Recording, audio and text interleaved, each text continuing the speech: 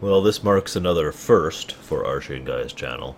Just a couple months ago, I did a rumination on my very first movie. And not that long after, I did my very first rumination on a book. So now this is something a little bit different. There's no two ways about it. This is a fan film. It has a lot more backing and prestige than most fan films do, but it is still a fan film, and it does show in many ways. But I want to kind of talk about why Of Gods and Men is a little bit unique. Before I begin anything, let me just say, if you have any interest at all in Star Trek, honestly, go watch it. Just right now, it's about an hour and a half, a little less than that. It's like hour 20, something like that. And it has its flaws. It does. I'm not going to deny that. I'll be discussing these flaws throughout the course of this rumination. But it is some good stuff. And the best praise I could give it is it showed promise and I wanted to see more. Now, I'll be talking about what that means later.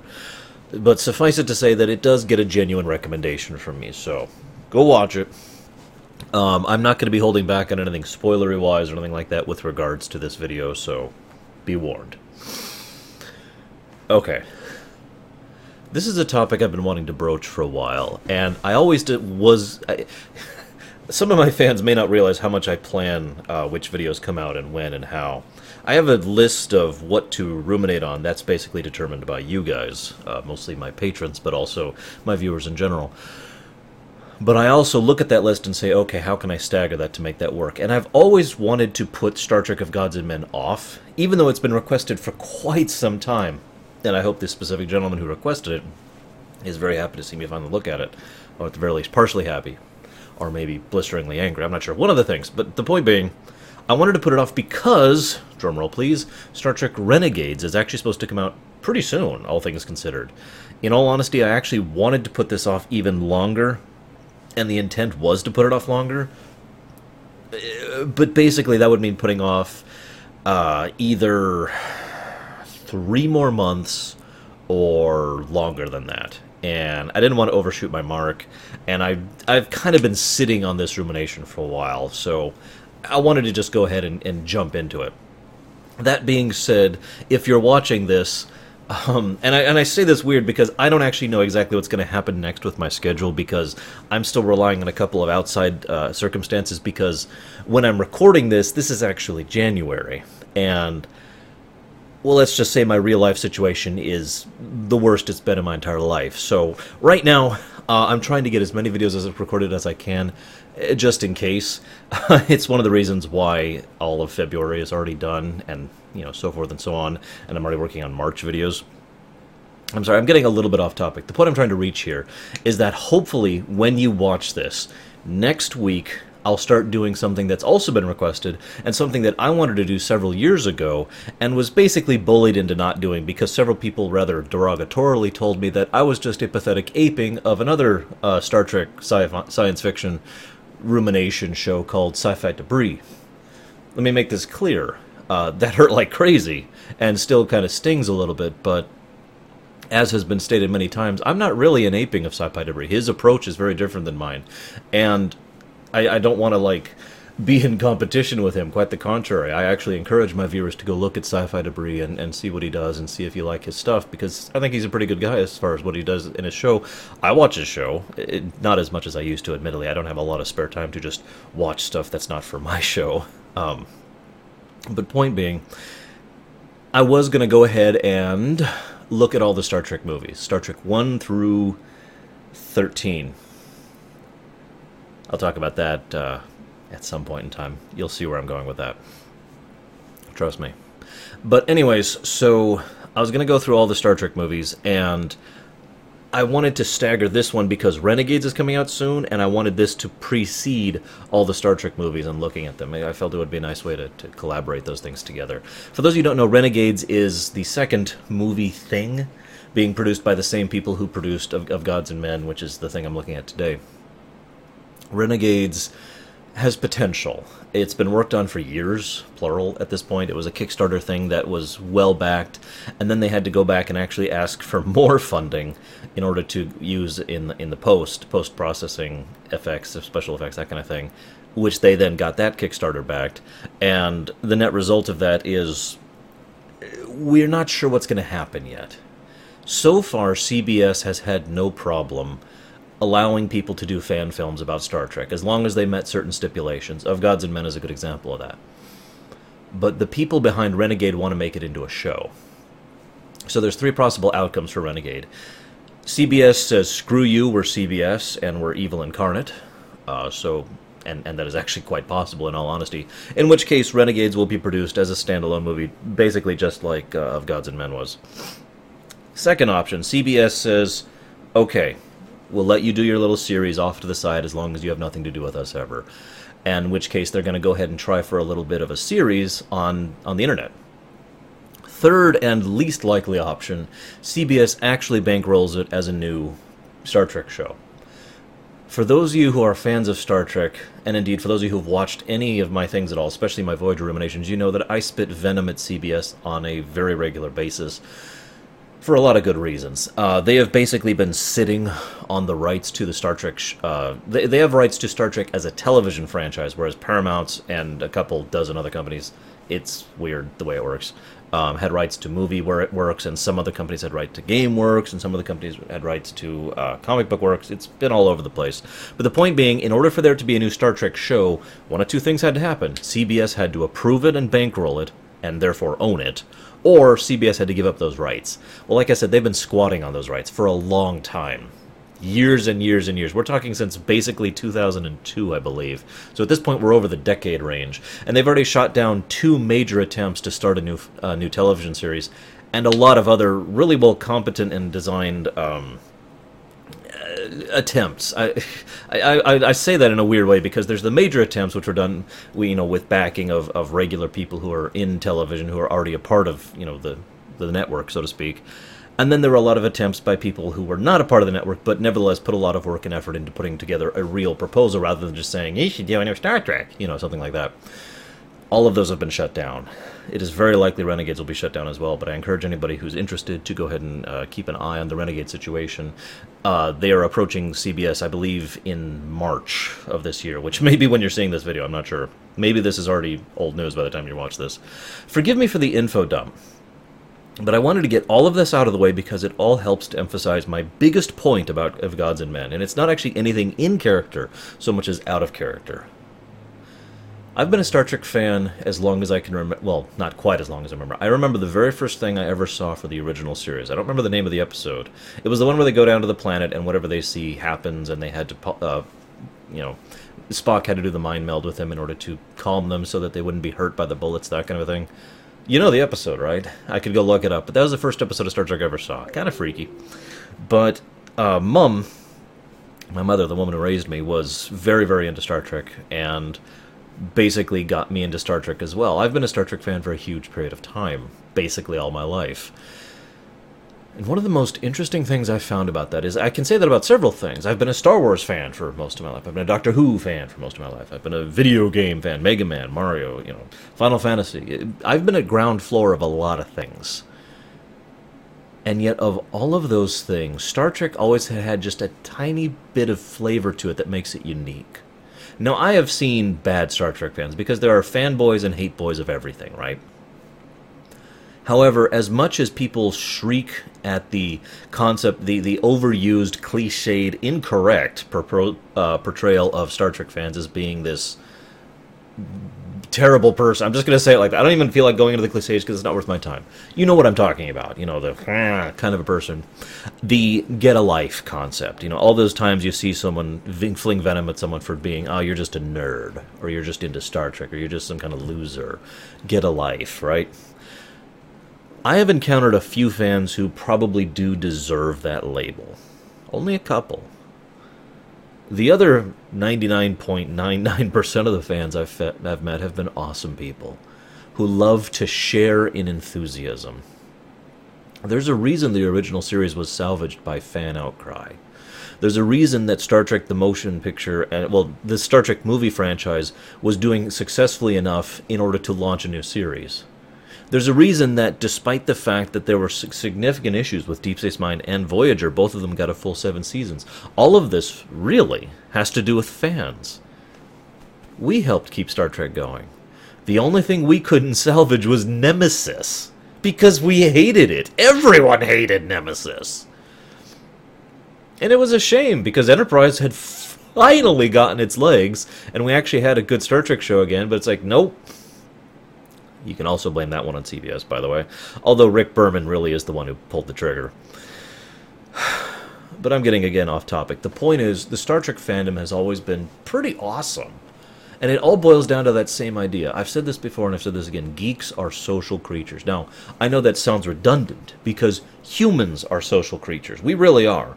The human being is one of the most social creatures... the most social creature that we know that exists. And everything that is about us really hinges on that social interaction. We like sharing things. We like discussing. We like talking. Sometimes that leads to arguments. Sometimes that leads to agreements. But regardless of how it works out, there is something to be said about being in a room with 2,000 other people who all love the same thing you do. And even if you disagree on the details, you can both reach this consensus that, yeah, Star Trek's awesome! And I love that. That's honestly one of the things that has kept me a Star Trek fan for so long. I still remember my very first Star Trek convention. This was in the 80s. Anaheim, California. It was a simple affair. They were setting up a few things. Next Generation had basically just gotten it going. Star Trek 4 had just come out. And I had to think about that for a moment, because I was remembering where I lived at the time. San Francisco, for anybody curious. Well, just outside San Francisco. Anyways, Alameda? Was that where I lived? Anyways, I'm getting off topic. First convention, Anaheim, California. I was so psyched, and they had models, and they had people there in costume, and everyone was just so happy to be there, and Shatner was there, and Nimoy was there, and it was so great. There was so much stuff there. It was not the last convention I went to. Unfortunately, most of the other conventions I went to didn't actually have that much in the way of, star power or whatever. I did end up meeting Brent Spiner, though, which is pretty cool. And I did actually end up meeting Nimoy again later, as he was pitching to us the idea of Deep Space Nine back when it was still a brand new idea. I'm getting a little off topic, but I really want to stress this point, so forgive me for speaking from the heart. That's something I've always tried to do. I've never tried to market myself as something who you could put a 1.5-minute video out there and everyone with low attention spans can just watch it and digest it and move on. That's not me, and that's not my style. And yes, I've had this argument recently, which is why this is in the forefront of my mind. What I'm talking to you now is my genuine enthusiasm for the fan base of Star Trek. Not even for Star Trek, but for the fan base of Star Trek. You guys, the people who are watching this right now. Because I guarantee you, half my viewers are going to look at this and say, oh, it's Star Trek. And there's nothing wrong with that. They don't need to watch this video. They don't need to be interested in the same things I am. But I like the fact that there are so many people who can share in that enthusiasm. What good is joy if you can't share it? And I know I'm not the only one who thinks that. However, there's a final thing. I mentioned that flavor. There is one thing that's kind of unique about Star Trek, and at least in my experience, I can't think of any other thing that has really had this same flavor to it as Star Trek has. Everything else, it's a little bit more of a mixed bag, but in Star Trek, with the exception of a few issues back in the older days, back before most of you guys were probably born, mostly related to Leonard Nimoy, the people who make Star Trek are just as enthusiastic about it. Mostly the actors, but a lot of the directors, a lot of the composers, a lot of the writers as well. There's a reason why Brennan Braga and, not Michael Piller, the other gentleman, I can't think of his name. He's an awesome guy. He did Battlestar Galactica. Anyways, those two people have said if they ever had the chance to come back and write for Star Trek again, they'd take it in a heartbeat. There's a reason why so many Star Trek cast members have jumped at the opportunity to perform in Star Trek works again, in the games or in the fan works. This one is not a big exception. Now, granted, Of Gods and Men was probably the first really big Star Trek fan film, really. I mean, yes, there were others before this. I'm not going to talk about all those here. But this one got a lot of attention because so many of the Star Trek alumni were saying, yeah, I'd totally be in part of that. Garrett Wang was right up there up front. Tim Russ was right up there up front. Chase Masterson was excited to get back into Star Trek, Walter Koenig, which is, by the way, it's funny because Walter Koenig is another one of those guys who hated Star Trek early on, and then that attitude just kind of shifted over time, similar to what happened with Nimoy. In all honesty, they were actually trying to get even more of the alumni in, and just scheduling issues was basically the problem there. I just mentioned that because it's one of the reasons why Star Trek is so great. Yes, we make it great, but they make it great too, if that makes any sense. They are just as... for the most part, most of the people who worked on Star Trek are just as enthusiastic about continuing to express that enjoyment in the franchise as we are. That's why Star Trek has endured so long, in my opinion. Yes, I know the same thing could be said of a few other things. Doctor Who, excuse me. Had something in my nose there. But it's true. And Of Gods and Men is probably the single most shining example of that I've ever seen, because as I started watching this, I admit it was a little hard to watch. This is not my first time watching it, for reference. It was a little hard rewatching it, though, because speaking as someone who has worked as a director, a cameraman, an actor, a writer, a sound guy, an editor, basically everything involved in producing television, it was really obvious, all the cracks and flaws in the work. But what kept me watching it was the honest camaraderie and enthusiasm the actors were showing. Even though the lines were a little on the cliche side and a little kind of hackney, especially at times. There's one scene which just kind of makes me roll my eyes every time I see it, when Uhura and Chekhov both give some really clunky exposition, just out of nowhere, I might add. It's like, okay, it's just, there are some lines that are badly written. I'm not going to try and defend this more than it deserves. And yet, the presentation of the characters is done well enough, and they're believable enough, and that you can tell that they're actually trying and caring enough to try. And there's some really good chemistry, especially amongst the alumni, but also amongst, the interaction between the various cast members, that it works. Despite its many flaws, it does actually work. And by the end of it, I was just totally into it. I wanted to see what happened next. And again, I'm pretty excited for Renegades. Now, let's go ahead and talk about some off-the-camera stuff here first, because I've got a whole list of stuff like that. The special effects, now you're probably going to say, Arsh, okay, you're bashing the effects. Don't even talk about the effects of a fan-made film. I know what you're going to say, and I know what you think I'm going to say, but actually the special effects for this film are astonishingly good for a fan film. I'm not going to oversell it. It is obviously fan-made stuff, but effort was obviously made to make it as good as possible. And one of the ways they did that was animation and lighting. Now, this sounds weird. Anybody of you who has worked in graphics design, though, probably can already see where I'm going with this. Making something look good texture-wise, appearance-wise, mapping-wise, is one of the hardest things to do in graphics design. One of the ways that people get around that is they make something that has a style to it, that is stylized. The Clone Wars is actually a great example of the Star Wars Clone Wars series. Those obviously are not realistic looking, but they weren't trying to be. Instead, they went out of their way to really polish the animation so that it felt believable. And a good animation and good lighting can really help sell something when the actual graphics quality cannot. And they did really, really good stuff with the animation. I also want to give extra special props to the space battle, which goes across several scenes, and A, includes tons of subtle little nods for the fans. My favorite was the sphere ship. B, I can't even remember the name of the sphere ship, but you know what I'm talking about if you've seen this. B, included actual application of real tactics. I shouldn't say real tactics, but the kind of tactics that you'd think would happen in Star Trek that normally you don't even see in Star Trek. Normally it's just attack pattern alpha, fire all weapons, target their blah. And that's about as far as you see with regards to tactics in Star Trek. Yes, there are exceptions. But the point is, they actually did interesting stuff with the kind of things you can do in space and using these kind of spaceships in a dogfight like that. It was really good stuff.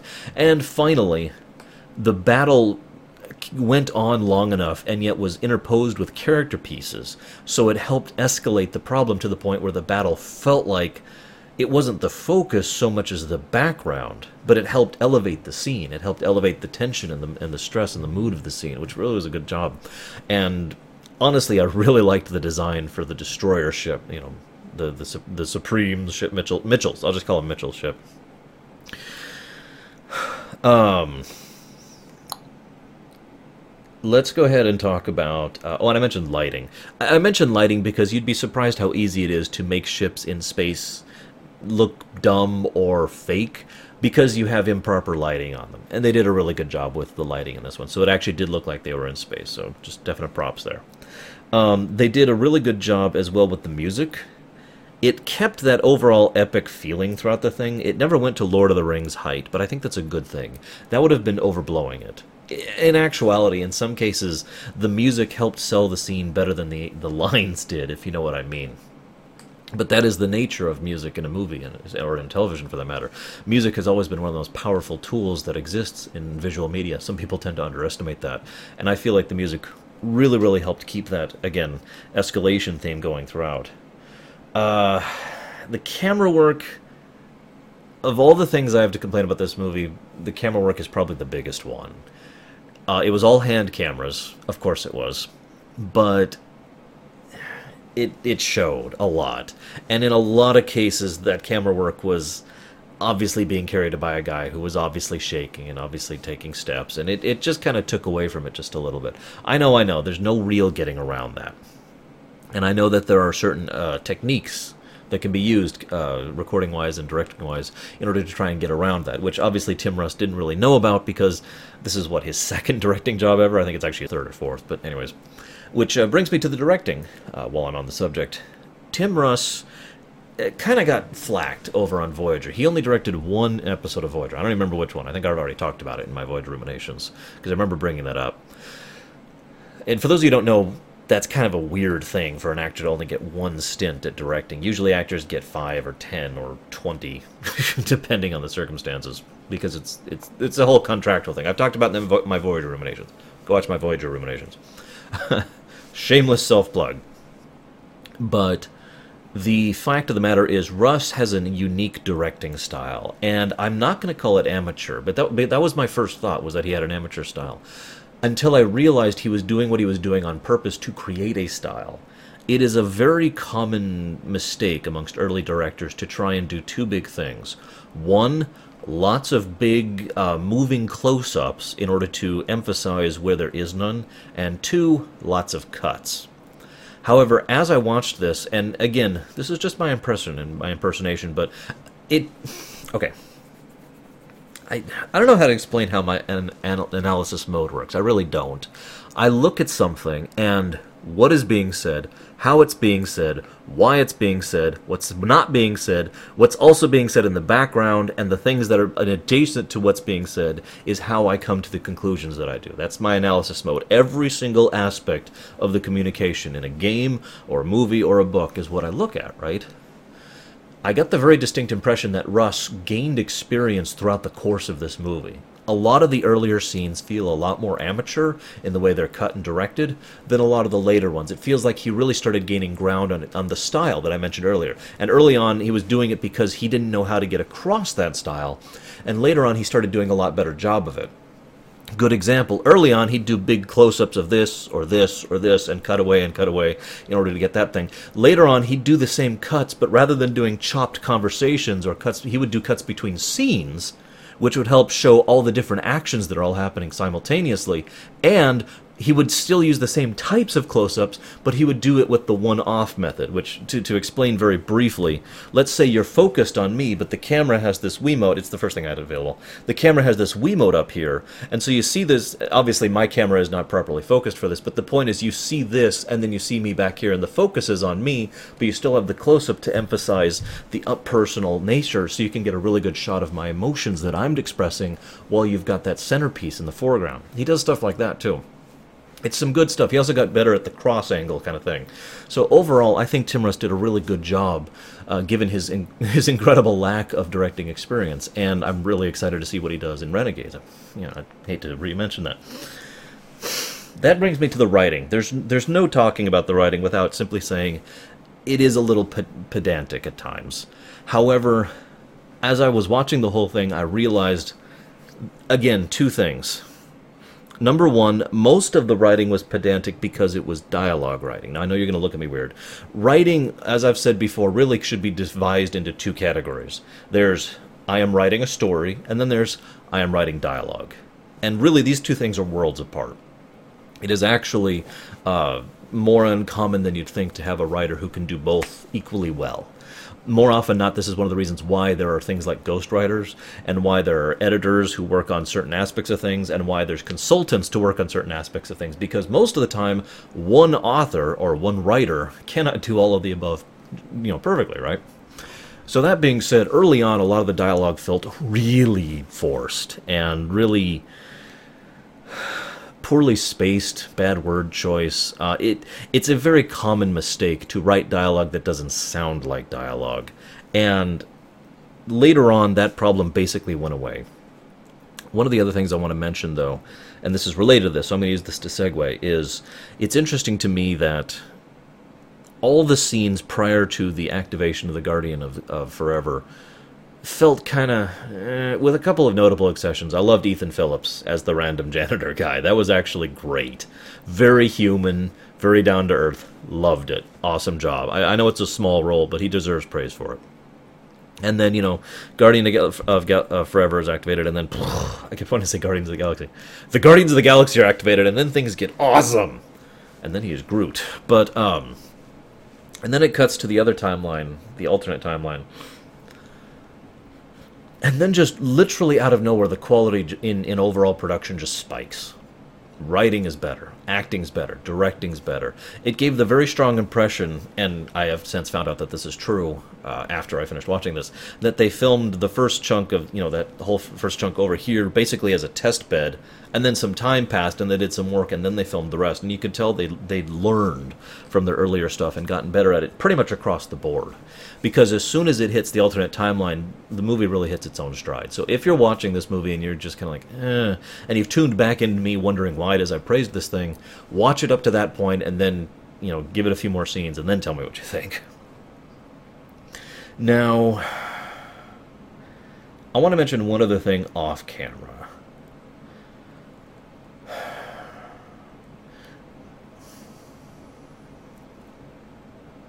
I'm trying to think of how to say this.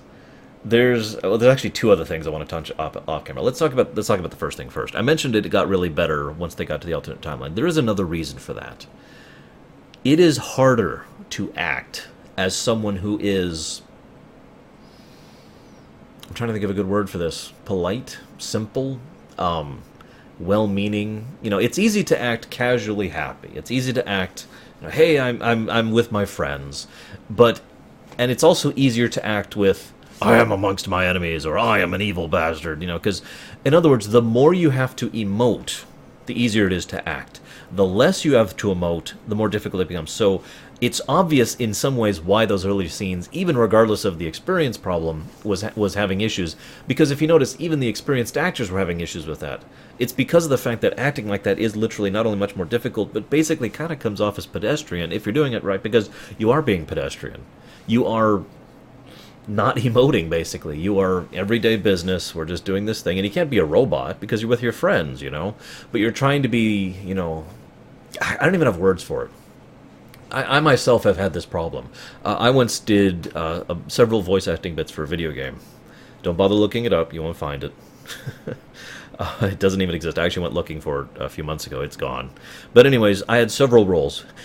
One of them was for a gentleman who talked like this, and it was very easy for me to talk like this because it's so exaggerated that I could put so much more effort into it, and it came so much more smoothly then.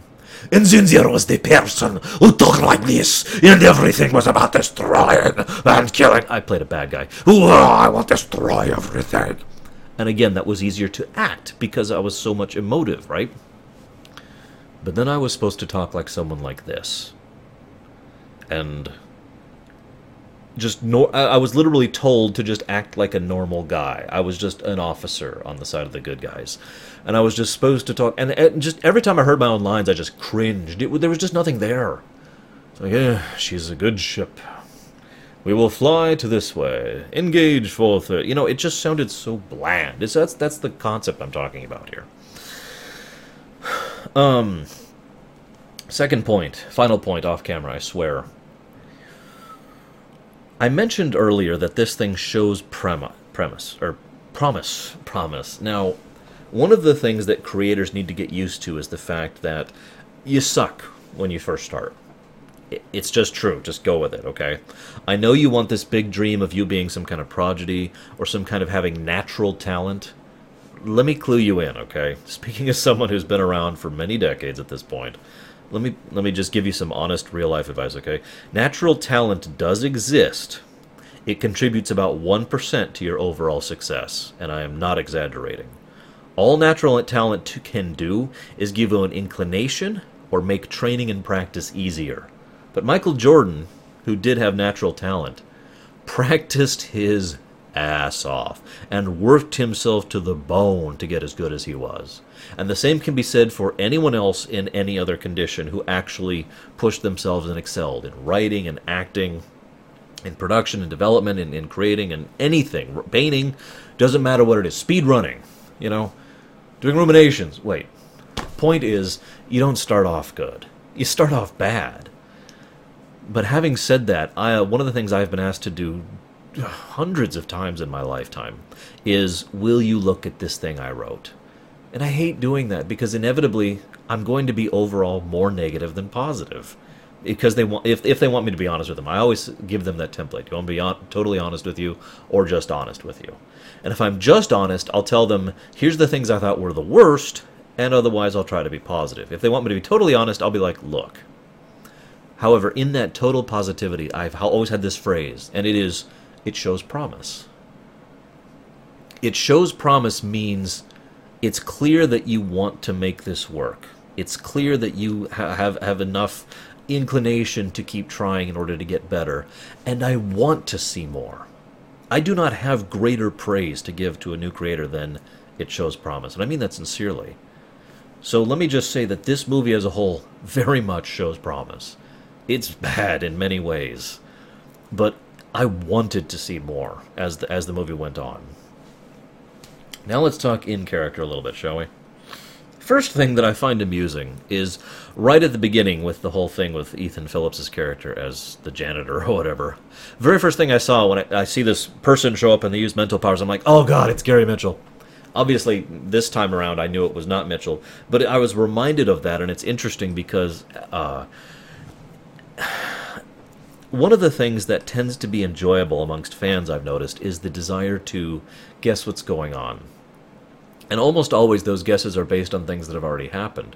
Because one of the things a lot of fans, myself included, like to do, and this is kind of a continuity thing, is tie in the threads of things. This is one of the reasons why so many things are called fanficky when they involve multiple different things from across the franchise. This is one of the reasons why Star Trek Online has been called fanficky, because it ties into so many different plot threads and ideas and characters from across the entirety of Star Trek, from all the way from Enterprise up to Voyager, right? Now, I don't think that's necessarily a bad thing, but I mention it because this, it's rare to see that in actual production because of copyright issues. And by the way, yes, that is literally the reason why it's rare to see that in actual production, because in order to tie in old plot threads, those writers get a cut of the take, so to speak, and then sometimes they don't want to let you use their ideas at all, and sometimes MGM sues you, and blah, blah, blah, blah, blah. So when you have a fan film like this, or a fan work like this, those restrictions are removed, so you can tie in old things. Now, obviously, this can be done well or poorly. I only mention it because one of the things I loved doing about this when I very first watched this film was basically trying to guess how things tied up and in. It was nice to see Stawn again, for instance, the Vulcan, who is this actually playing the same character from the original series, and same actor, same character. And it was really nice to see a lot of the little nods they did, basically to tie in the universe visually, without necessarily tying it in verbally. Obviously, Mitchell and Charlie are the two big things that are literally tied in from the original series, but everything else is just subtle little flavor stuff to flesh out the world, which is good. The grain of sand comment that Uhura gives at the beginning is one of the more common things in all of speculative fiction. I've said this before and I've said this again. What if?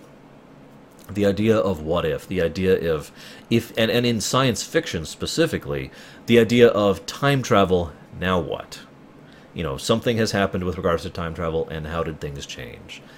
this is something that has been debated and considered and is so fascinating to the human mind because it effectively has infinite potential, especially because we don't actually know how that would work. And, God willing, we never will. I'm one of those people who thinks human beings shouldn't have time travel technology because, oh my god, you know? Anyways, I'm getting off topic. But I mention this because it's no wonder why they decided to use that as a factor here, and indeed it makes perfect sense that they couldn't have possibly gotten Shatner involved with this. As much as Shatner has mellowed out a lot in the most recent years, and would probably be willing to be a part of this, there's two big problems with that. Number one, Kirk was dead by the timeline they wanted to do it at, and two, even if he was willing to do this, he'd basically still command a fairly large salary, and that would really eat into their budget. And before you think that's Shatner being greedy, he doesn't actually have a choice on that one. There's a whole reason the SAG kind of runs how salaries and whatnot work when it comes to acting in Hollywood. And certainly you can sign it down to a certain amount so you're working for what is effectively peanuts. A good example, Leonard Nimoy did this in the episode Unification over on TNG. But that's still a decent chunk of money. So it's obvious to see why they didn't do that.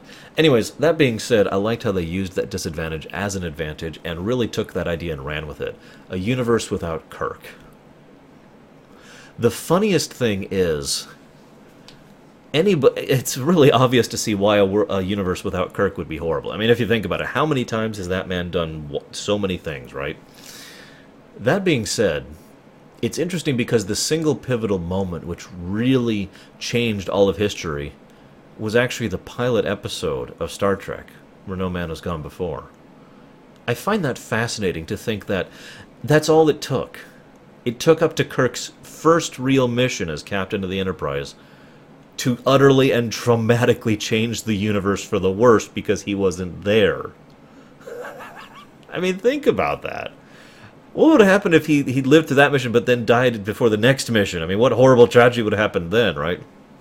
That being said, it's obvious why Kirk's absence would have altered the Star Trek universe so drastically and violently. It would be more easy to say, there is no way it could have not, you know? It's interesting because, well, I'll get to that in a moment. The destruction of Vulcan was an interesting choice because it serves three purposes. By the way, it's worth noting this came out before Star Trek 2009. Just a little bit of historical facts. If you don't understand the significance of that, in Star Trek 2009, spoiler alert, Vulcan was destroyed. The thing is, in both cases, I believe it was the correct move. It is a deep, powerful, impacting attack that fundamentally changes the way the entire universe works and really hits to home in setting and for the fans. And in both cases, you try to commit to not undoing it. Now, obviously, in this case, it's a little different. They had to undo it because this was a time travel story, and time travel stories are inevitably about either repeating whatever already happened or undoing what already happened. And this was a clear case of undoing, given the nightmarish state of the galaxy. That being said, they put proper gravitas into it. And I think, of anything, the gentleman who played Captain Harriman?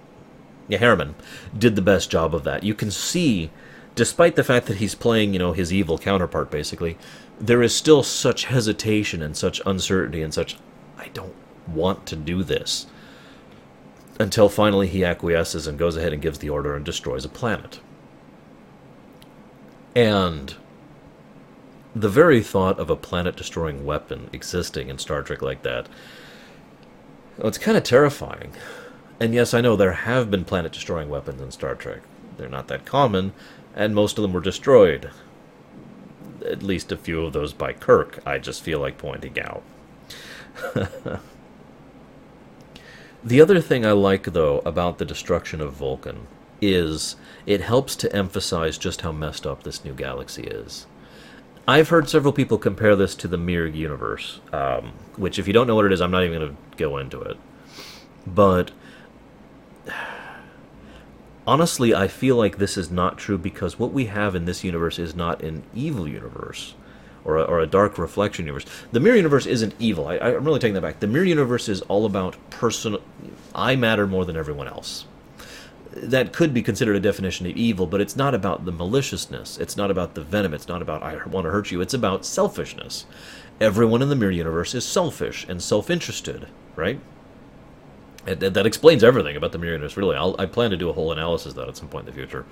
But getting to my point, this is not about that. This is a universe run by fear. Harriman himself is the best example of this. Forgive me for skipping ahead in my notes, but Zila and the way she works, that's the Orion slave girl that Chase Masterson plays, wearing very little clothing, of course, because it's Chase Masterson. It's funny that she has aged so well, given how long it's been. Most of the other actors show their age. The gentleman who played Jake Sisko, I can't think of his name, forgive me, Sirach, I want to say, also looks... at first I was like, huh? And then I was like, moving along. Her character arc is actually one of the ones I like more about this thing. Now, I don't want to get too much into the concept of gender politics or the mirror universe or slave girls or anything like that. I don't want to get into that. I don't. What I do want to get into is the fact that she was willing to enslave herself to him out of fear, and he was willing to accept that out of fear. And their mutual fear with regards to the fact that they both needed him to keep his position is what motivated them to do so many things they do throughout the course of this movie. And you can tell by the way they interact that that's how it works in general in this universe. This is the wonderful thing about this movie is it looks all the way back to what is effectively the first episode of Star Trek, where no man has gone before, and says, why was it so important that Mitchell be destroyed? And this movie is the answer to that question. Because if he hadn't been, everything would have just been one cavalcade after another, a giant tidal wave of fear. And that is really the defining trait of this new universe and this new order of galactic power, or whatever the hell they even called themselves. Mitchell rules through fear. His subordinates rule through fear. Their subordinates rule through fear, etc., right? But the thing that really makes this horrible is at every step of the line, debatably including Mitchell himself, they are all still afraid of whoever's above them. Mitchell himself, of course, it's debatable if he's actually afraid, but it's worth noting that he really does seem to have a genuine hatred of Chekhov. I forget what he calls him, forgive me, Carrick or something like that.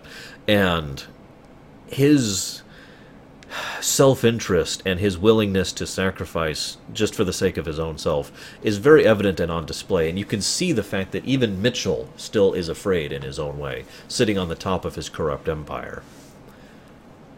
Now, forgive me for flaunting my massive and incredible intellect here, but fear is a bad thing, okay? Especially a non-stop state of eternal fear, which is running basically an entire organization which spans at least 2 quadrants. Fear's bad, okay? Now, I mention this because the destruction of Vulcan thing really is where that's going. It's so clear Harriman didn't want to do this, and yet he had no choice. He was following orders. He was doing his duty. In his own words, as he tells later to Chekhov, it's so much easier when you don't have to see their faces. But that statement alone shows how much that even before his memories were restored, this is something that bothered him. But he had to do it. He was afraid of those who were above him. He was afraid for Zila, who it's clear he has honestly started to care about. It's also clear she honestly started to care about him. It would have been very easy and obvious for her to go ahead, if all she cared about was herself, was to go ahead and off him the moment she had the availability to do so, and go ahead and basically chain herself to the next person up in order to move on with her own career ambitions. But instead she stuck with him, and when she had the opportunity to shoot him, actively went out of her way not to. And then when it came down to fighting against their own crew in a hopeless situation to stay with him, she did so basically without hesitation. Only questioned it, but didn't actually not do it. She actually dies trying to save him. And her loss is what helps convince him to make the final sacrifice, too. I just mentioned, forgive me for spending all the time on this, but the actual relationship and interactions between Zila and Harriman is one of the more subtle things of the entire movie, and I think is one of the most well-done character points of the whole piece. So, some interesting theories about the 3 main characters and why things happened the way they did. For those of you not aware, in the episode Day After Tomorrow? Is that the name? No, that's not the name of the episode. What's the name of that episode? The original Guardian of Forever episode. Being in proximity to the Guardian prevented Kirk and Spock and the few there from being influenced by the change to the timeline, right? Okay, sense make. And that was sense make. It kind of had to be, otherwise there was no episode. What we see in this episode is they were not shielded from the timeline, and yet they were partially shielded from that. Now that made me think, because you can't just do something like that. You have to have a reason for it. Several hints are given throughout the movie, but they never state outright why it is that things happen the way they did, because they were partially shielded. They still were affected by the timeline. They still have had their whole alternate lives, and yet they still had memories and impressions and thoughts from their previous lives, from the first timeline. And Charlie was able to awaken those thoughts and memories by simply unlocking them. That's one of the biggest hints and leads to my biggest theory, which I can rant to you now. Charlie himself, with his own godlike power, was the one who basically forced the situation so that they couldn't, so that they were basically shoved out back into the timeline, but he couldn't do it perfectly. He can't override all the power of the Guardian of Forever, but he could do it enough so that they would still have to live the rest of the timeline and not be completely shielded from the changes he made. Otherwise, they'd just follow right after him and defeat him, and that'd be easy, right? He had to ensure they didn't interfere. Makes sense, right? The other interesting thing about this, though, is it is possible that this is due to the nature of the time shift. Remember, in that original episode with the Guardian of Forever, God, I can't think of the name of that episode. It's a good episode. Controversial, but good. The galaxy was so fundamentally changed that there basically was no Federation or anything. Like, Earth had basically wiped itself out and the galaxy had moved on. And so none of the people who were there were actually alive or functional or anyways in the alternate timeline. By contrast, when the changes were made by Charlie, all of them still were alive in the new timeline. So it's possible this is just a reflection of the type of change to the timeline that happened. Personally, I'd put my money on the first guess, but I thought I'd mention both. Mitchell. Let's talk about Gary Mitchell. Again, this whole movie is what would have happened, why was it so important to stop Gary Mitchell? It's funny because at first I was assuming, when I very first watched this, I was assuming that Gary Mitchell just naturally gained his powers as a result of who he was. It was so logical, though, when they actually showed that wonderful thing. They don't even have to say anything. They could have just showed the image of a gravestone on the planet that says Christopher Pike. For those of you not aware, in the original episode where No Man Has Gone Before, Mitchell made a gravestone with Kirk's name on it. Now, Kirk obviously beat Mitchell, ended up killing him, actually. And that's why Kirk kept going and Mitchell did not. But Pike, being unable to do that, that gravestone tells us everything. Right there. That's all you need to do for the info dump is Christopher Pike's name on the gravestone. Bam. And we realize Mitchell came back, superpowered, got on the Enterprise, and took over. And we do see that his powers are rather significant and have a decent amount of reach, too. To be able to reach to another ship is not insignificant. He's not exactly at what I'd call Q level, or even at the... I can't think of their names. Day of the Doves race. The people who forced the first Klingon treaty. I can't think of their names. Oh my god. I can't think of anyone's names today. Anyways, he's not at their level, but he's certainly very, very strong, right? So that actually makes tons and tons of sense to me. It's also kind of sense-making because one of the... Well, not to give away too much here, but one of the things that did end up defeating him was the fact that another person with superpowers was basically able to nullify his for long enough for him to be killed by Kirk. That's a gross generalization of what happened, but that's the point, right? So it is logical that throughout the course of the last 40 years, Mitchell has never encountered anyone who else who has power, so he's always been the one with the power. He can read minds, he can move things. It's logical that Mitchell would create this new empire out of Starfleet because of that. With himself as its new, I will be the god of the new world. I'll take a potato chip. Wait, they don't have potato chips in Star Trek. Well, I don't know what he's going to do, but he's going to eat it, very dramatically. two big things that really gets into, though. Three, really. The first is the obvious, and I already alluded at this. When Charlie ends up fighting him on the planet, it actually makes a lot of sense. Mitchell basically defeats Charlie for all intents and purposes, but that's not the important point, because Mitchell also defeated, I forget her name, back in Where No Man Has Gone Before. But that disrupts his powers enough. I noticed immediately when he gets back on the ship, his eyes are no longer glowing. He obviously didn't notice it. It wasn't until he reached out to try to use his power that he realized it was gone. Now, it probably wasn't gone permanently. I would bet money, in fact, that given a few more minutes or hours or whatever, the power would have come back. But it was disrupted for just long enough for him to be basically completely screwed, and consequently destroyed in a very awesome way, I feel like pointing out. And in so doing, saving the day, by the way. Another nice touch, and again, I mentioned the dialogue problems, but the overall writing is very solid in this thing, because it would have been too easy to make the outcome of the battle irrelevant. You know, all they need to do is change the timeline, right? And yet the battle enables them to change the timeline. The battle enables the circumstances of the various ships to be in such a way so that when he and his destroyer goes to try and actually destroy the planet, which would have removed their ability to go through time and therefore stopped the plan, they were able to stop him from doing so. At the ultimate sacrifice, I might add. So good job tying that in. Very awesome job there. Second thing I want to talk about with the Gary Mitchell thing is... well, it's actually two big things. I'm going to try to discuss these as brief as I can. You know me. I've said it before and I've said it again. Science is not linear. Okay, you don't just get better in science. Okay, that's not what happens. Not in fiction, not in real life. You don't just get more technologically advanced. What you do is you advance in certain fields, in certain ways. You get better at transit, you get better at communication, you get better at weapons, you get better at defense, you get better at projection, you get better at reception.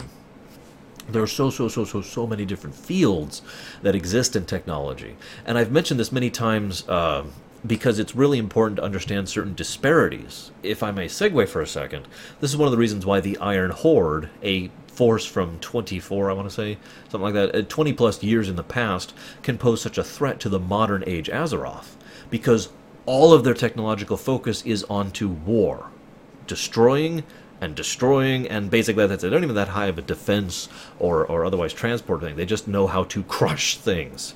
And so when you have a unified force with that much military focus on it, that's going to be a threat to someone even who is basically more superior to you technologically and, in Azeroth's case, magically. It's the same kind of thing here. It's why the Order of whatever is so much of a threat. Because even though they have ridiculously outdated ships, which are literally years upon years, if not decades, out of date compared to everything else, that's an overall perspective. They're still better in combat. They're still better at fighting. Their weapons are still top-notch. They have a planet-destroying device that can fit on a Constitution class, for God's sakes. Think about that for a moment. And again, it makes perfect sense why Mitchell's empire would focus on that. Because that's what Mitchell himself cares about. He proclaims himself a god, even though his only real power is to influence and affect others in an offensive manner. So his own power reflects itself in the way he has pushed his empire to get better weapons and stronger weapons and more weapons and better weapons and stronger weapons and just keep this cycle going. He had to keep that rule through fear, after all. The second thing I want to discuss is the idea of the singular power theory. This is weird. This is reflected in real life through many examples in history. But the idea is, given enough time, any given particular region will inevitably have one massive power that basically dominates it. They may not literally control all the region, they may not be 100% in charge, they may not be, whatever, but they are still dominating it. They are still the dominant power in that region, right? This actually is true with on the animal level as well, and arguably on the cellular, but I really don't want to get too much into that. Point being, this has always been true in speculative fiction especially, because it follows naturally from our own natural progression. For example, who is the dominant power in the Delta Quadrant? Who is the dominant power in the Gamma Quadrant? The fascinating thing about this is there is no dominant power in the Alpha and Beta Quadrants because of the unique and utterly bizarre quirk of nature that is the Federation. If not for the Federation, there would be one dominant power in the Alpha Beta Quadrant, and we see this in two other timelines now. In the Mirror Universe, there is the one dominant power, and when it finally falls, thanks to Spock, another dominant power takes over. One power. Keep that in mind. But in this case, we have the order of we're evil because Gary Mitchell. I can't think of their names. I'm so sorry. Which rises to this dominant power, and basically gets to the point where the only other force that can challenge them is not the Klingons or the Romulans who have been subsumed into this power, but rather rebels of the power itself, which is inevitable, and also indicative of your classic Roman situation, aka it will fall apart from within before it is conquered from without. Now, I mentioned this, and I just want to talk about this briefly because this is fascinating. The Federation, the reason the Federation is such a wild card, partially has to do with the way it was formed, but because the Federation has the technology, manpower, resources to be a dominant power, but actively works not to be. That's why other lesser powers and other major powers rose in the Alpha and Beta quadrants, because literally the Federation let them. Otherwise, if they really pushed, I think most Star Trek fans would agree with me that the Federation, if they had been a more conquering, militaristic, otherwise expansionist power, they would have simply won. Enterprise notwithstanding. And instead, they basically allowed other powers, and they didn't even do it necessarily deliberately or intentionally, but by cause of their actions, by the fact that they did not exterminate or crush or conquer or dominate everyone they encountered, other powers grew: the Romulans, the Klingons, the Cardassians, etc., the Breen. So it's a fascinating concept because if you think about it, just about every alternate timeline or alternate concept thing throughout Star Trek has explored the same idea, and again, it's expanded within the main default universe itself with the Gamma and the Delta quadrants, right? Anyways, I'm getting off topic. Let's keep going. I mentioned that there's some good story structure to this thing. And one of the best ways that that's done is everything ties in right at the end. The climactic last battles, plural, all really work great. There's the people trying to take the ship back. There's the people trying to figure out what's going on the planet. There's Mitchell, who's trying to go back after the guy who doesn't even know it. There's Charlie trying to get the guts up in order to go kill himself and his life in order to fix everything, There's a lot of stories going on there. Charlie's own story is one we have to fully infer because we only see him at the beginning, at the end. At the beginning, we see the child who is imprisoned, and at the end, we see the man who has grown out of 40 years of realizing the mistake he made. And 40 years not being willing or able to go back to that planet and go through that portal, and knowing the only way to stop what happened would be to kill himself. Now, it's debatable if that is the only way to do it, admittedly. But it is very much presented in the movie that is the only choice. That is how you stop this disaster from happening. Kill yourself. And it's not hard to understand why that's such a hard thing to do. Why it took so much encouragement and work for him to finally admit that that was the path for him. But we get so much character growth that we never actually see. We have to just assume because he does make that choice. 40 years, he spent, I think he spent 40 years the first time, imprisoned. And he finally breaks out, and he has spent 40 years ranting and raging and hating Kirk for everything he did. I will kill Kirk no matter what. And then he spent 40 years seeing the consequence of that one act of anger. That kind of thing will make you grow up. And that kind of thing will make you willing to make that kind of sacrifice. And we get so much of that in just his few little scenes. Uhura has probably the best line in this whole movie, in my opinion. Mitchell says, "Morals? Morals are for men, not gods." And then Uhura's line in rejoinder is, "And you are neither." I love that line. It is so perfect, and it so accurately emphasizes that not only Mitchell's character arc, but the overall emphasis of the whole thing.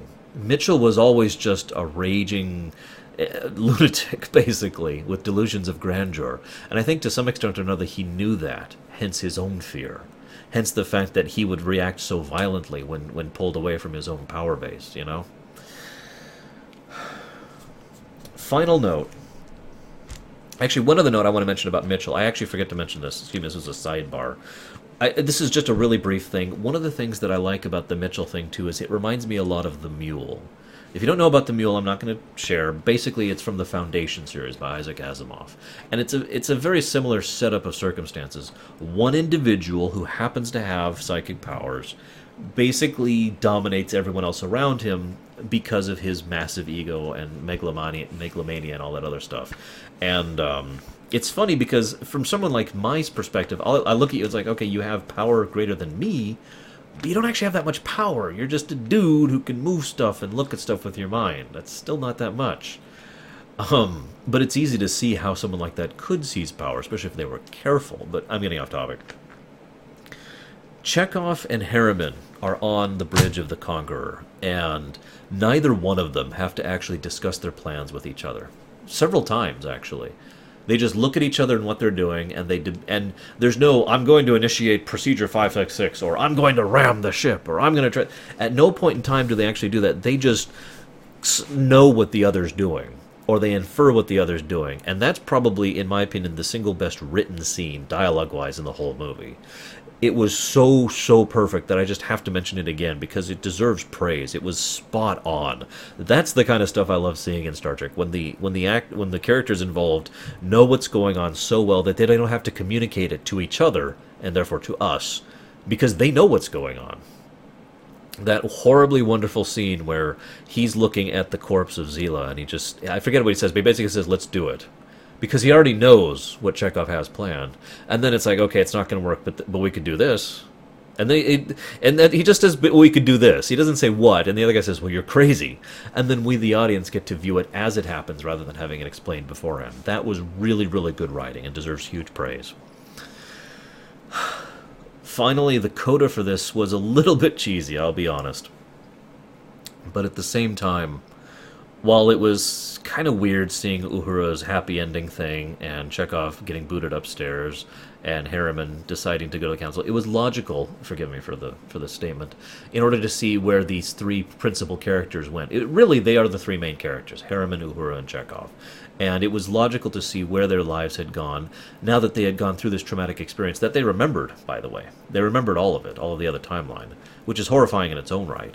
So it makes a lot of sense that they would use that as this additional oomph to move forward in their own different ways. For example, note Uhura, after all this death and horrible destructionness, clings to life and love and the passion and the pursuit of happiness despite her age. And I don't mean that as a slight. I mean that she is unwilling to let age let her slow down in her pursuit of that life. She has years left, and she's going to enjoy them, and I liked that.